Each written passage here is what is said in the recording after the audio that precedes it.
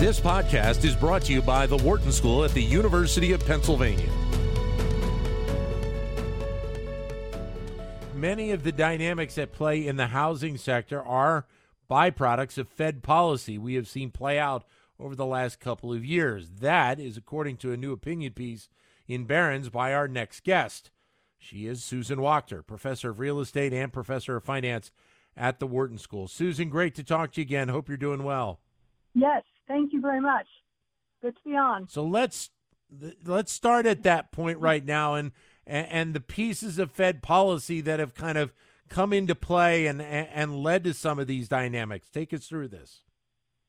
Well, ironically, the Fed's staunch tightness in raising, most recently by the 0.75 basis points, is, of course, raising rents. Mortgage rates are now at 6.3%, a rate we haven't seen since 2008. And the point of that, the purpose, of course, is to slow down the hot market, to get to the reset that Chairman Powell is talking about. But in the short run, it has a countervailing, unintended effect of locking in more homeowners. You know, homeowners with a mortgage, most are 90% are below 5%, and 2/3 have mortgages below 4%. They are not going to, many of them, sell to borrow at 6.3% for a new home. That just doesn't pencil out. So we're seeing inventory actually not increasing, still way too low for a supply-demand balance. The supply of housing is simply too low. So housing prices are not falling. In many markets they're rising. In some, they are right in some of the hottest markets. We're seeing stalling and slight slowdown. But for the U.S. as a whole, housing prices are still rising, and therefore rents are too. So we are in a bit of a ironic position here, unfortunately, where the CPI continues to rise despite the Fed's actions because of housing. Would it be safe to say then that this is somewhat of a unique period in history when you're talking about the real estate market, with all of these elements kind of coming together at one point and coming from different directions and kind of, to a degree, pointing in different directions as well? Yes, we haven't really seen this combination of demand, supply outcomes where the construction industry is clearly in a recession. Housing starts, single-family housing starts are down, and construction firms are badly hurting. That's in a recession, but the overall housing market, when you look at prices, it's not in a recession. And Powell is waiting for that reset, but it's not upon us yet. So the question of recession, you kind of allude to, has been brought up about the housing sector. Take us through that and why it may not be, at least right now, in recession. Well, again, the construction industry is in a recession. But if you're owning your home, you're looking to buy your home, it's not a recession for you. Housing prices are not falling, and rents are not falling. Rents are rising at a 10% rate. And this is by no means what a recession would look like. So it's a very unusual combination of events. And yes, the median house price is down. The median house price is down year to year, about 5%, but that's down in part because of the composition of sales. And actually over the year, median prices are still, it's down over the month, but over the year, it's still up nearly 7-8%. So it's a very unusual, confusing combination of different forces going on right now. This will change. If we're in a recession in the overall economy, then housing prices will decline, but we're not there yet. Yeah, and the interesting thing is that at least right now, the path of the Federal Reserve doesn't seem like it's going to change anytime soon. With, as you said, the 75 basis point increase this week, and the expectation that by the end of the year, we may see another 75 and another 50. You're hearing now terminal rate 4.5, 4.75.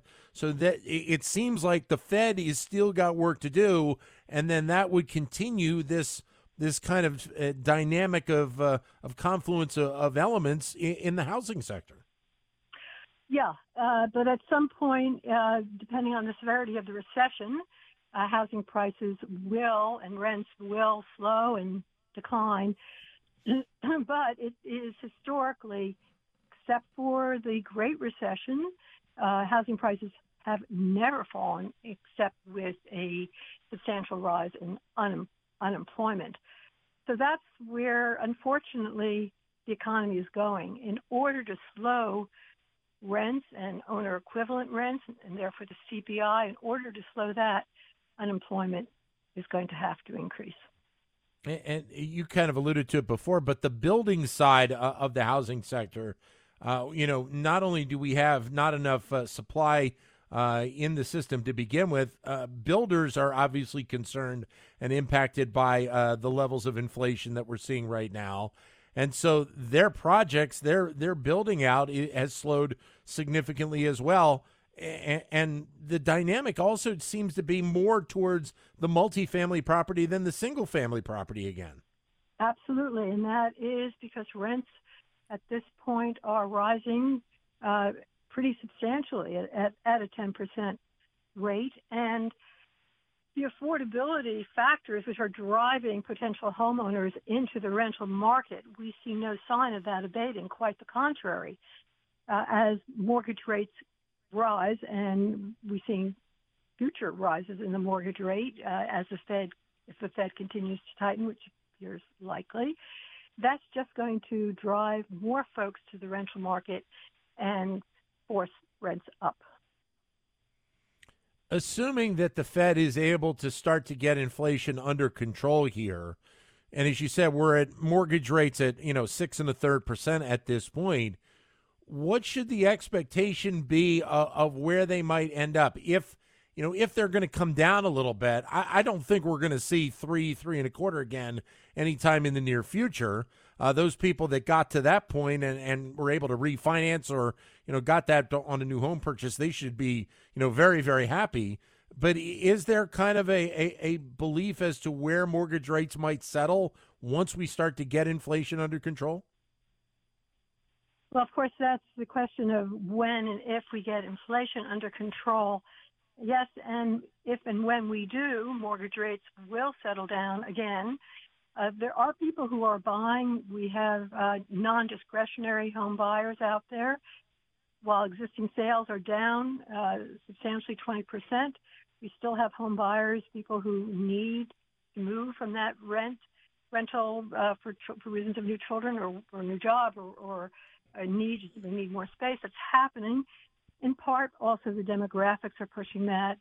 The largest cohort is at that age, a 32, 36-year-old age, where buying a home is the highest rate. So we still have home buyers. We also have investors still buying home and converting these into rental properties. So the motivation is still out there. Why? Because housing is an inflation hedge. It's a tried and true inflation hedge. So we've got on the one hand the non-discretionary and the investors who can rent out at higher rents and also inflation hedge. And at the other hand, we've got affordability constrained folks. And so what's the end result of this? The end result is that at some point, as the Fed continues to constrain money supply and raise rates, at some point the overall economy will turn. We will have a recession, and inflation will come under control. At that point, mortgage rates will drop. The good news is for those who must buy now, 30-year fixed-rate mortgage has the optionality in it that you can refinance. So It's maybe you're worried about rates going up, but if you buy now, you're locking in and you will be able to refinance down. That's going to help the overall economy and help buyers now. but that's silver lining for an unfortunate, turn of the economy, which hopefully we'll see a slowdown as opposed to a recession. So that period going back a couple of years, you mentioned about refinancing. You go back a couple of years, and just the level of activity we saw in the refi market when rates were down around 3%, 3.25%, et cetera. From a historic perspective, that I would assume, and you can verify this or correct me on this, that had to be one of the most amazing times in the refi market. Well, we're going to see it again. We are going to see mortgage rates fall. How many months, how many years? We don't know. I don't think anybody knows. I don't think the Fed knows. There's just tremendous uncertainty in the market right now. But we will see rates come back down because we have to see overall inflation and interest rates come down. The U.S. cannot afford protracted high overall interest rates. So the Fed really has no choice but to be stalwart in its stance of eventually controlling inflation. Susan, great to have you with us again. Thank you. All the best. Thank you. Susan Wachter, professor of real estate and professor of finance here at the Wharton School. To keep engaged with Wharton Business Daily and other Wharton School shows, visit businessradio.wharton.upenn.edu.